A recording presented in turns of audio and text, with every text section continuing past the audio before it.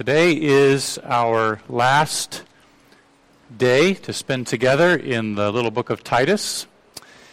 And what I'd like to do is this Wednesday, for those of you who are able to be here, is to have a time where we reflect on what we've talked about, things we've learned, and especially ways that you may have been personally challenged and steps of growth that you might have taken.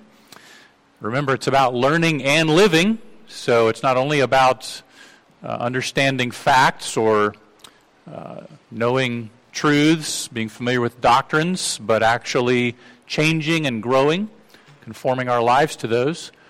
And it's always encouraging to hear how God has worked in our hearts through His Word, and I think it builds up, it builds each other up, it encourages us together to hear how God has been at work. And so this Wednesday when we meet for our prayer time and Bible study, we'll have some time where you can share, you can give a testimony about what God has taught you. And so you might want to be thinking about that, maybe read back over the book of Titus here during the first part of the week, and I look forward to hearing your testimonies.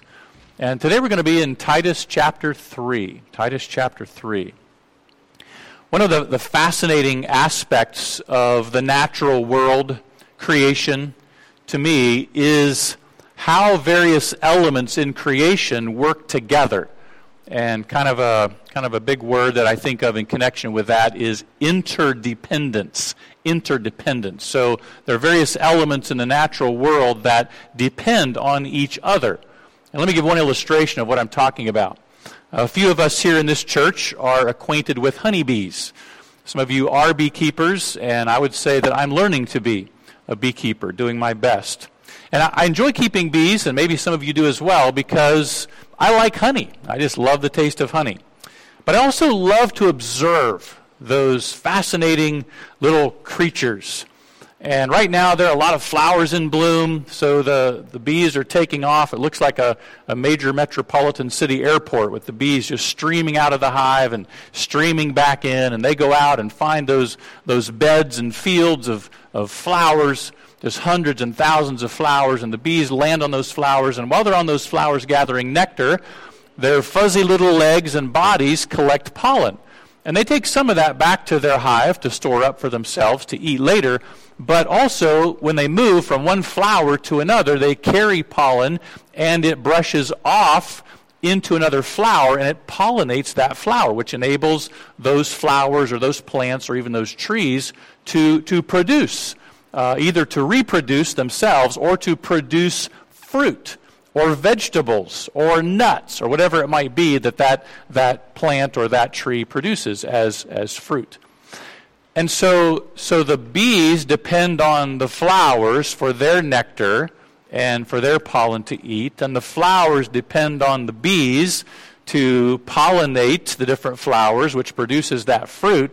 And guess what? We have the privilege and the benefit of eating some of that fruit, don't we? The fruit from those plants and from those bushes and those trees.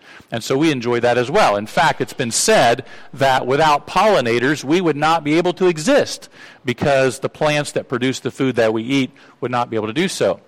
So the bees depend on the flowers depend on the bees, and we depend on all of them, don't we? So there's this interdependence, and to me, that's an indication of someone who designed it all and brought it all into existence in a way that is so complex and so intricate that we just have to stand back and say, wow, what a great God who could design and create and bring into being all of this. And this interdependence is true in creation, but there's also a sense in which it is true in the church. And a healthy church includes an interdependence. We collaborate among people in churches and leaders who work with churches. There is a collaboration. We work together to get churches started, to help churches grow, and when needed, to help churches recover and revitalize and grow again. Now, it seems like the bees and the flowers cooperate pretty well. But we as people sometimes have selfish, prideful, independent hearts. And so we can have a feeling of independence and that we want to figure it out and we want to do the work ourselves. And we have to recognize there is this need for interdependence. There is this need for working together within and among the churches of Jesus Christ and in Christ's church building work. And this is a very important issue for us, for our church right now. And I want to encourage you to pay close attention to this text and what we see from it today and see what it means for our church going forward. So what we're going to see from these verses in Titus chapter 3 is a pattern for collaboration, and if you don't want to write that word out, just put working together, a pattern for collaboration in moving toward church health. And look with me at Titus chapter 3. I'm going to read starting in verse 12. Titus chapter 3, starting with verse 12. When I send Artemas to you, or Tychicus, be diligent to come to me at Nicopolis, for I have decided to spend the winter there. Send Zenas the lawyer and Apollos on their journey with haste, that they may lack nothing. And let our people also learn to maintain good works, to meet urgent needs, that they may not be unfruitful. All who are with me greet you. Greet those who love us in the faith. Grace be with you all. I'm going to need to ask for some help here, I think, because there we go. Is that working? Nope, it's not. I need some help in getting this to advance. Thank you, Lynn. Appreciate that. Remember why Paul assigned Titus to stay there in Crete? He said in chapter 1, verse 5 to Titus, I left you there to set in order the things that are lacking. So the church, or the churches in Crete, needed outside help. And Paul left Titus there with several areas to work on, emphasizing that they should not only learn right doctrine, but also work on living in a way that reflects what they believe. Thank you. Appreciate that very much. Oh, there it comes again. I will state the points very clearly, and you should be able to get them. What's that? Okay, all right, sounds good. Thank you. Appreciate that. So when we reach the end of the letter here, starting in verse 12, it kind of seems like Paul's just covering some logistics. Who's going where, and signing off, saying, see you guys. But there's more to it than that. These closing comments from Paul are part of the all Scripture that Paul told us in 2 Timothy 3, that is inspired by God and it is profitable for doctrine, reproof, correction, and instruction in righteousness. So there's benefit here. There's instruction here in these verses. So there's more for us to discover and to apply. And as I studied these verses and I thought about them and I prayed about how they relate to Northridge, I do see a pattern here for us. And especially at this stage in the life of the church. And there's a reason that Paul's concluding words are included here, and it is to provide a pattern for us. So this is a pattern for collaboration or working together in moving toward church health. So let's look at it together, and this would be number one. So in verses 12 and 13, we can see, first of all, a pattern of accepting help from others. A pattern of accepting help from others. You see this in verses 12 and 13. Now we see both giving help here and accepting or receiving help. I want to focus on the receiving side. And notice with me how Paul, first of all, relied on Titus. He says in verse 12, when I send Artemas to you or Tychicus, and we'll talk about them in a minute, but he says to Titus, you, Titus, be diligent. The idea is do your best. Give your best effort to come to me at Nicopolis. So he says, when you wrap up your ministry there in Crete, Titus, I want you to make every effort to come and to be with me. Now, there may have been some ministry work they needed to talk through and all of that, but you know something? Paul actually had times in his life when he was at a low point, and different individuals encouraged him and ministered to him personally. So Titus was a helper to Paul, but he also had a personal ministry in Paul's life. And Paul relied on Titus and men like him to not only help him in ministry, but also to minister to him personally. In fact, listen to what Paul said in 2 Corinthians chapter 7. He said, "Indeed, when we came to Macedonia," listen, he said, "our bodies had no rest. We were troubled on every side.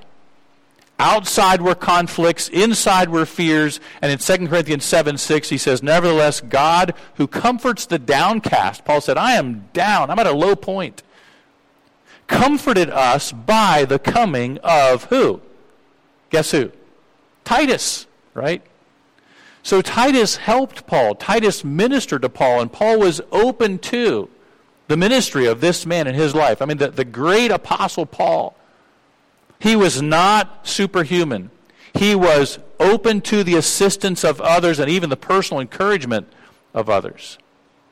And then we also see that, of course, Titus had been helping the church in Crete, so Titus was there as kind of an outsider, and he had come in and he had provided leadership and guidance and helped to produce some growth in this church in Crete. So he was not the permanent leader, but he was on site to lead them in making changes in order to be healthy, again, not only in their beliefs, but also in their practices. So Paul's relying on Titus. Titus was helping the church in Crete. And then you see those two names in verse 12, Artemas or Tychicus. The idea is probably that they were being sent now to come, or one of them, so he says one or the other, one of them was going to come and replace Titus. So when Titus left, one of them would step in and carry on the work. And they would have a different personality, have different leadership skills, and provide the leadership that the church is needed in the next stage of their growth.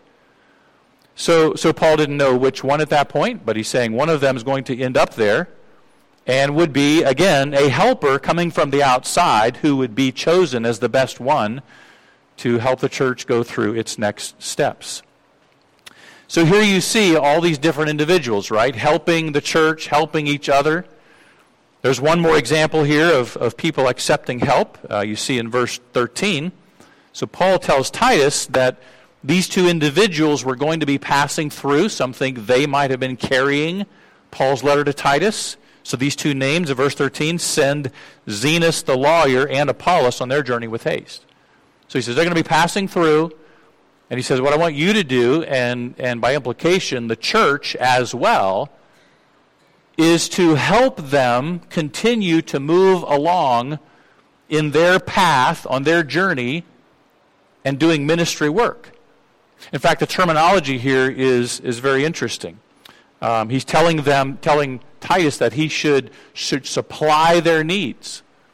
And on the receiving side, here you have Zenas, who it says was a lawyer, possibly skilled and an expert in Roman law. What do you know about Apollos? He was a very accomplished and capable preacher, wasn't he? So these are two pretty prominent men. These are individuals that now, maybe in some sense, you might think would be self-sufficient. Or they could have that mentality, that attitude. Hey, we've got it together. We don't need help. But Paul's telling Titus, hey, make sure these guys have what they need. So again, by implication, they would be receiving help. There was no concern about social status. There was no differentiation between being professionals or being blue-collar or anything like that. They're just all part of the work. Right? They're all engaged. They're all involved. So Paul would receive help from Titus. The church in Crete was helped by Titus, then by either Artemas or Tychicus. Zenas and Apollos received help from Titus and the church. So here we see help being received. These are individuals, and this is a church or a set of churches who were accepting help from people that were not necessarily part of that group initially. And that's a pattern for us as we collaborate and move toward health as a church, is to accept help from others. And it's just natural. Sometimes we have a hard time accepting help, don't we? It requires humility, and we all have to work at that and grow in that. It requires appreciation for the different gifts that people have. It requires openness to others' perspectives and opinions. And accepting help requires that we be willing to relinquish an attitude of possessiveness and ownership of ministry. We have to be willing to share the work of ministry with others, don't we?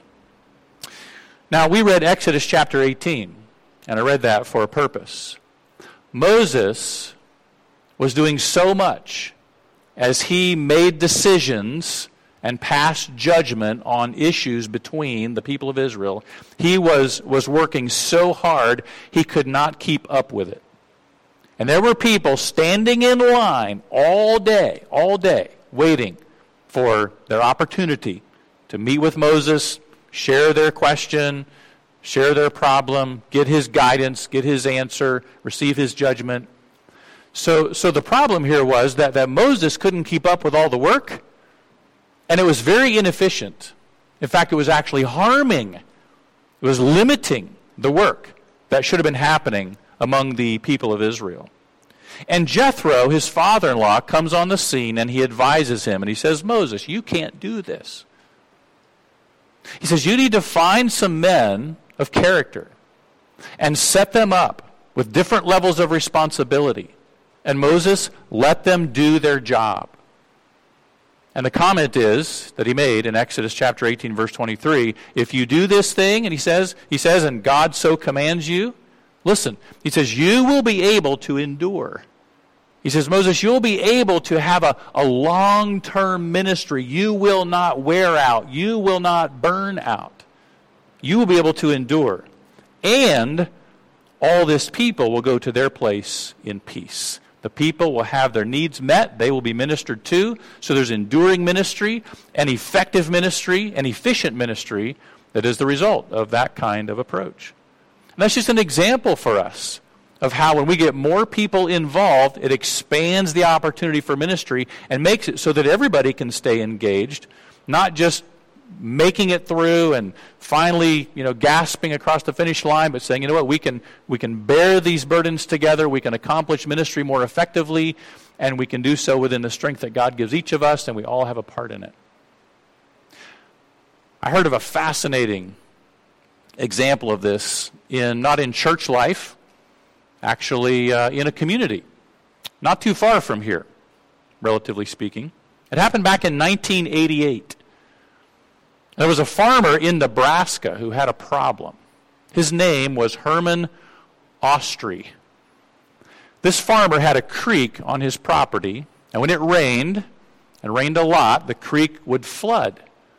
And during one season, it was raining so much that the creek was coming out of its banks, and the water level was rising.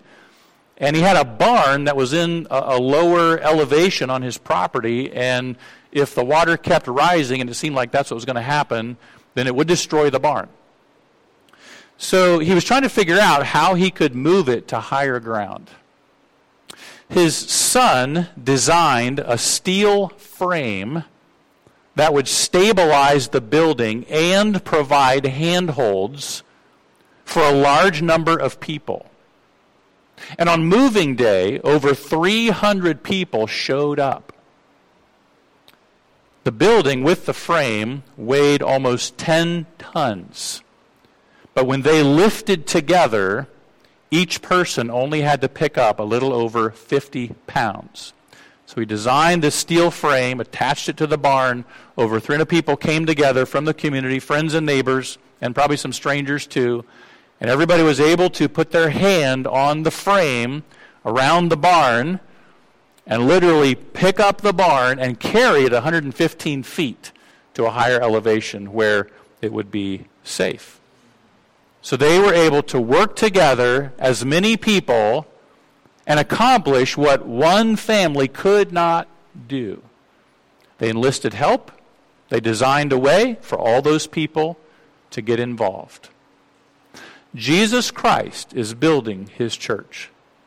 Isn't it incredible that he has made a way for all of us to be involved? Every one of us can get a hand on what's going on in the church. Every one of us should have a hand in what's happening in the life of the church.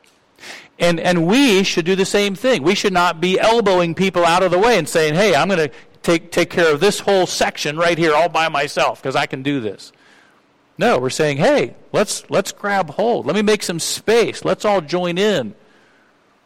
And encouraging and welcoming people to put their hands into the work. And literally, building and growing a church is more than any of us or even a few of us can do. The work is too great. And we need help. And we need to be willing to accept help in this great work. Now, of course, we not only work together by allowing others to help us and accepting help, but each of us contributes to the health and the growth of the church by providing help as well. So we accept help, but we also provide help. And so the second part of this pattern that we see in verses 13 and 14 is a pattern of providing help to others. And this is where in verse 13, Paul tells Titus to send Zenas and Apollos on their journey with haste, that they may lack nothing. And we might think that that's just saying, hey, just tell them to, have a good trip and hope everything goes well. What's more than that? In fact, the word send in the original language means to help them by giving them the resources they need so that physically, materially, they have what they need to move forward and keep working in their ministry. When he says with haste, he doesn't just mean do it quickly, but the idea, again, is give it your best effort. Do your best to do this. That they may lack nothing, he says in verse 13. So find out what they need and provide it to the best of your ability. Now, you know what he's doing here? He's telling Titus, hey, you and get people involved in figuring out what these two guys are going to need. They come, they spend a little time there with you, but they're moving on. They have more ministry work to do. And just figure out what they need, and the best you can, provide it. Just give them what they need so they can keep going and do ministry work. I want to show you an interesting text. Look over a few pages to the right to the little letter of 3 John. If you get to Revelation, you can go back a few pages to 3 John. And this word of sending and helping in the original language is actually used repeatedly in the New Testament of this very thing. In fact, Paul actually asked churches to do this for him. He said, hey, I'm coming, and when I come, send me on my way. So he's putting it out there saying, I'm probably going to have some needs, and I'm looking forward to you guys helping me keep doing my work. But here John uses it in 3 John, and look with me starting in verse 5, 3 John verse 5. He says, Beloved, you do faithfully whatever you do for the brethren and for strangers, outsiders, who have borne witness of your love before the church. If you send them forward on their journey, that's the same phrase, same term that Paul used instructing Titus to help Zenas and Apollos. Send them forward on their journey in a manner worthy of God. So it's not just for them. He says, you do this for the Lord. You will do well, because they went forth for his name's sake, taking nothing from the Gentiles. We therefore ought to receive such, that we may become, look at it, fellow workers for the truth. I mean, he's talking about basically missionaries here. He's saying, hey, when they come through, you help them and give them what they need, whatever they need to provide for their meals, a place to stay, if they need help with other physical needs, clothing, sandals, whatever it might be, transportation, help them out, send them on their way. When you do this, you're doing it for God. And you actually become a fellow worker in the truth. You are participating in the work of God. Isn't that an amazing thing? That God allows us to participate in his work when we help other people move forward in ministry. Now look back in Titus chapter 3. And he says in verse 14, let our people also learn to maintain good works, to meet urgent needs, that they may not be unfruitful. This is the emphasis of the whole letter. He repeats this over and over through the letter. Learn, there it is, right? Let our people learn to maintain good works, to live. And here, the way he's saying to learn and live is to figure out what people need and to help them. And he's probably talking here not just about general needs, but specifically people who are moving forward in ministry. Helping them, providing for their basic needs so that they can do ministry work. And this challenges the mindset that people doing ministry work should only support themselves. What this provides for us is a pattern of God's people together contributing to their material needs, helping them, relieving them from that need so that they can give their time and give their effort to ministry work. We should be willing to provide for the basic needs of those who devote themselves to ministry work, is the principle here. Now let me show you something. Look with me at another passage of Scripture. Look at Philippians chapter 4. Philippians chapter 4. If you think about the concept of financial giving in the Bible, and specifically the New Testament, there are several passages you could go to. As I have studied that topic and taught on it and preached on it, I've arrived at Philippians 4 as being the key New Testament passage on giving financially toward gospel work. And here it is.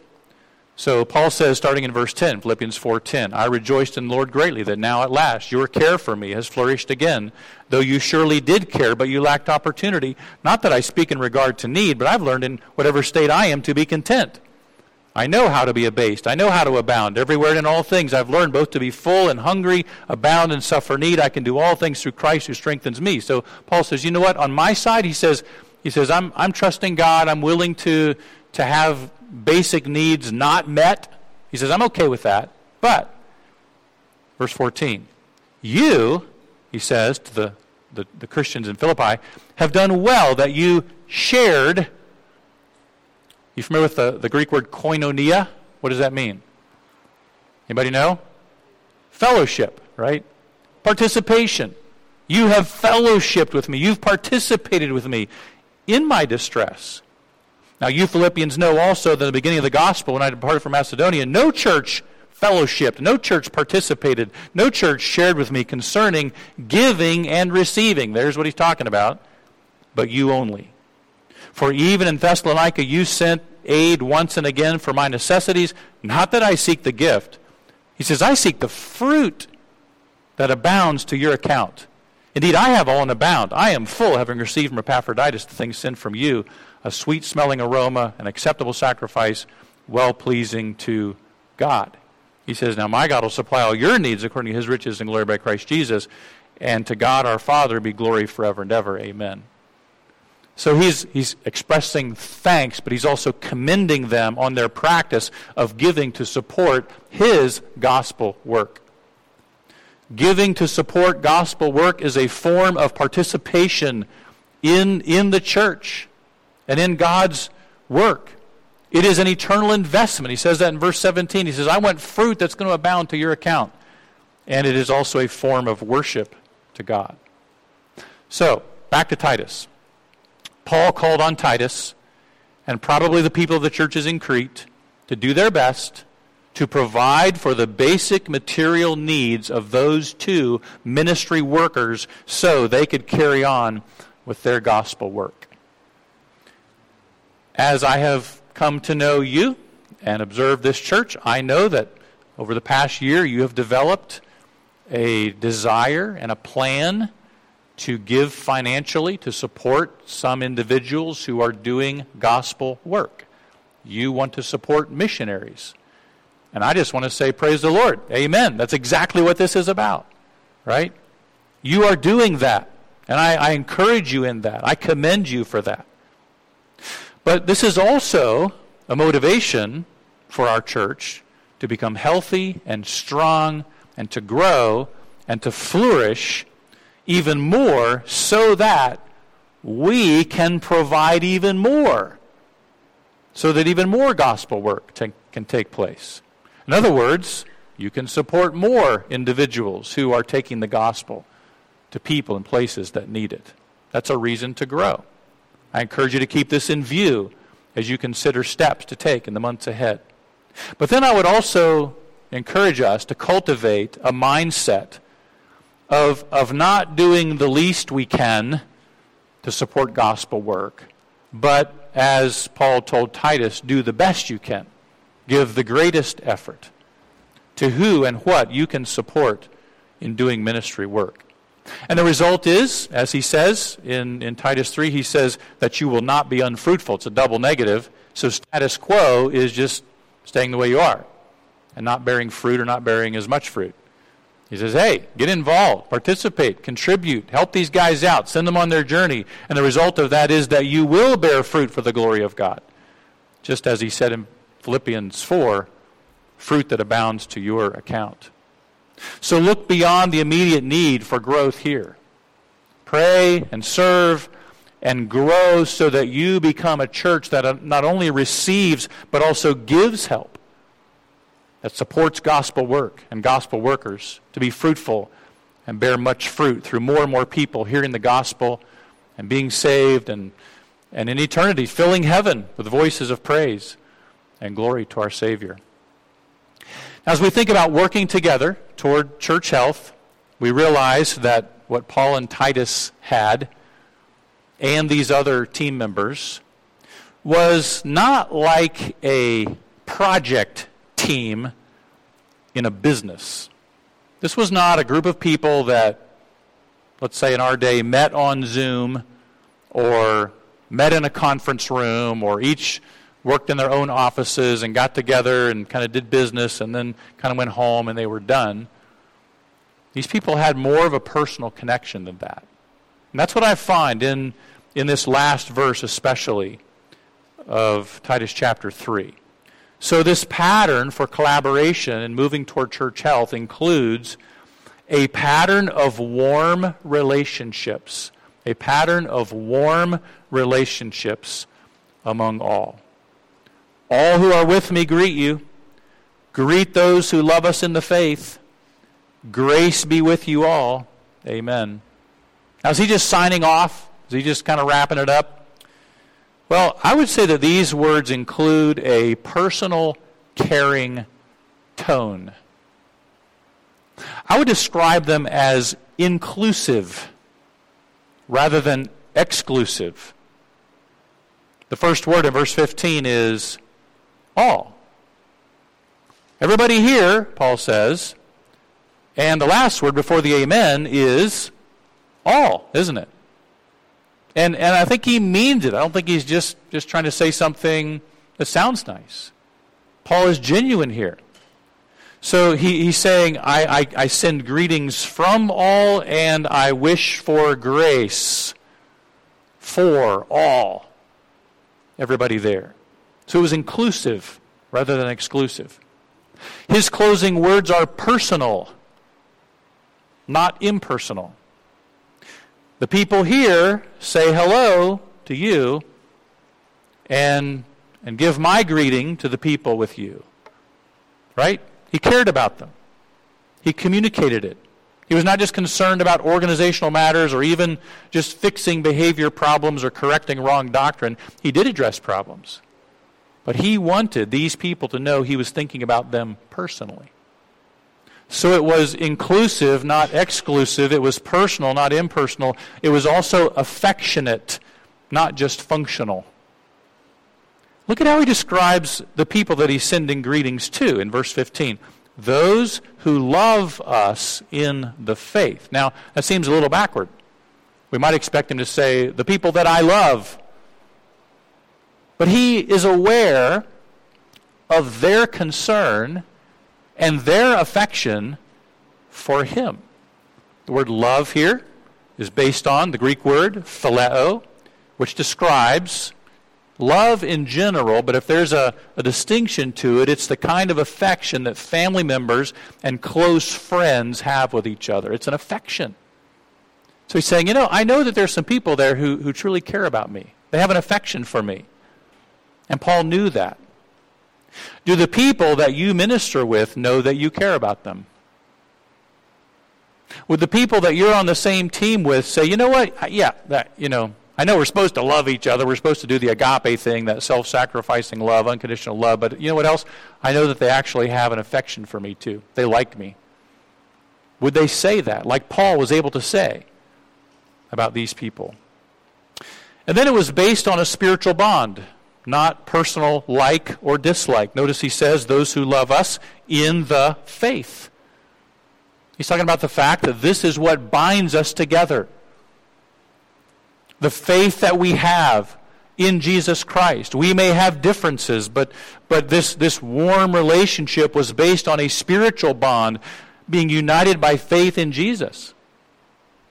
When we gather as the body of Christ, we have differences in personality, differences in preference, but we lay those aside for the unity of the faith. Paul calls us in Ephesians 4 that we would be growing toward the unity of the faith and the knowledge of the Son of God. So this affection is based on a spiritual bond, not on whether we like or don't like somebody or have differences with them. And then, of course, he ends with, grace be with you all. He truly desires grace for them. The favor and blessing of God for every person there. Not just those that agree on everything or that we enjoy being around. Believers who are warm toward each other, want the best and want God's best, God's undeserved favor for every other believer that you're connected with in the ministry of building up the church. And you can notice a progression here too. So he says, greetings. So here's what this warm relationship looks like on the surface. Greetings. There's a kindness, there's a care there, right? Truly wanting to greet other people. What is it based on? Love, the heart level affection we have for them. And from where does it flow? The grace of God. Not because we deserve or they deserve anything, but because of God's undeserved favor. God has made a way for us to be in His grace, to be in His favor, by providing a way for your sins to be taken away. And He did this when He sent His Son, Jesus, to live in this world. And His plan included the death of Jesus by crucifixion, where He paid the full penalty for your sins so you could be forgiven. And we can be made right with God by accepting this as true and placing our trust in Jesus as the one who died for our sins and rose again. And then we are welcomed into fellowship with God. But that not only unites you to God, but it also unites you to each other. We are united with each other by grace. And just as you are accepted by God, you should accept all the others who are accepted by God. It's like we look around at each other and say, wow, we're going to heaven. We're saved. We ended up on the same path. How'd that happen? How surprising. I'm surprised I'm here. Are you surprised you're here? Yeah, we're surprised. Well, let's enjoy this journey together and wish and want grace for each other and help each other along the way. And it goes beyond just being friendly, right? I won't have you go there, but Paul in Romans 14 is challenging the Christians who have differences with each other over some pretty important choices and personal convictions.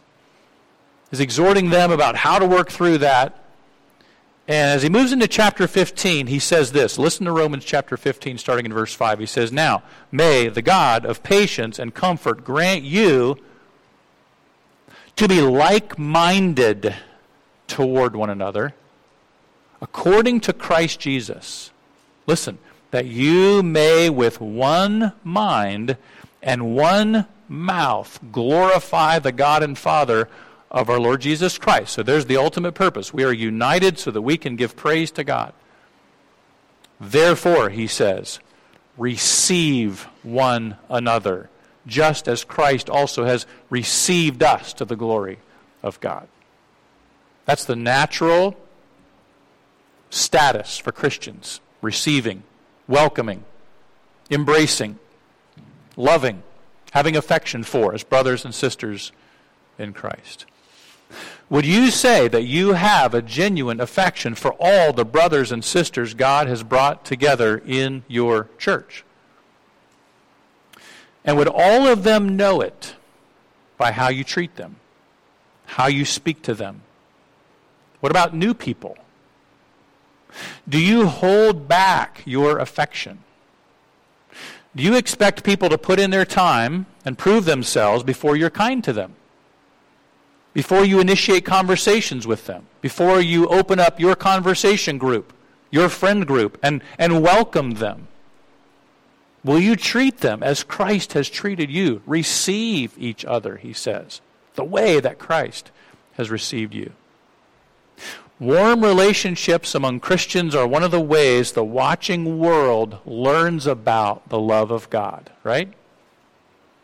So what will unbelievers learn about God from the way that you and I treat other Christians? This is very important for us to be aware of. This pattern is essential for us to measure ourselves against. So let me ask you some simple questions based on what we've just seen. How open are you to receiving help? How open are you to accepting help? How involved are you in giving help? And would you view yourself as a warm Christian in your relationships with others who are helping the church grow and become healthier and move forward? And I'm exhorting you to resolve, if needed, to change your attitude. Change how you treat someone. Do your part to make Northridge a church of people who grow together, serve together, and welcome others to help us to do that, so we can be a healthy, thriving church that glorifies our Savior, Jesus Christ, because that is why we're here after all. Let's bow together just for a minute, and I'll have a word of prayer, and as I do so, I'm going to we'll have a song, and I'll ask our deacons to prepare to serve the Lord's Supper to us. And so just use these minutes to focus your heart on our Savior and maybe think about the things we've talked about and give thanks to Him for all He has done for us.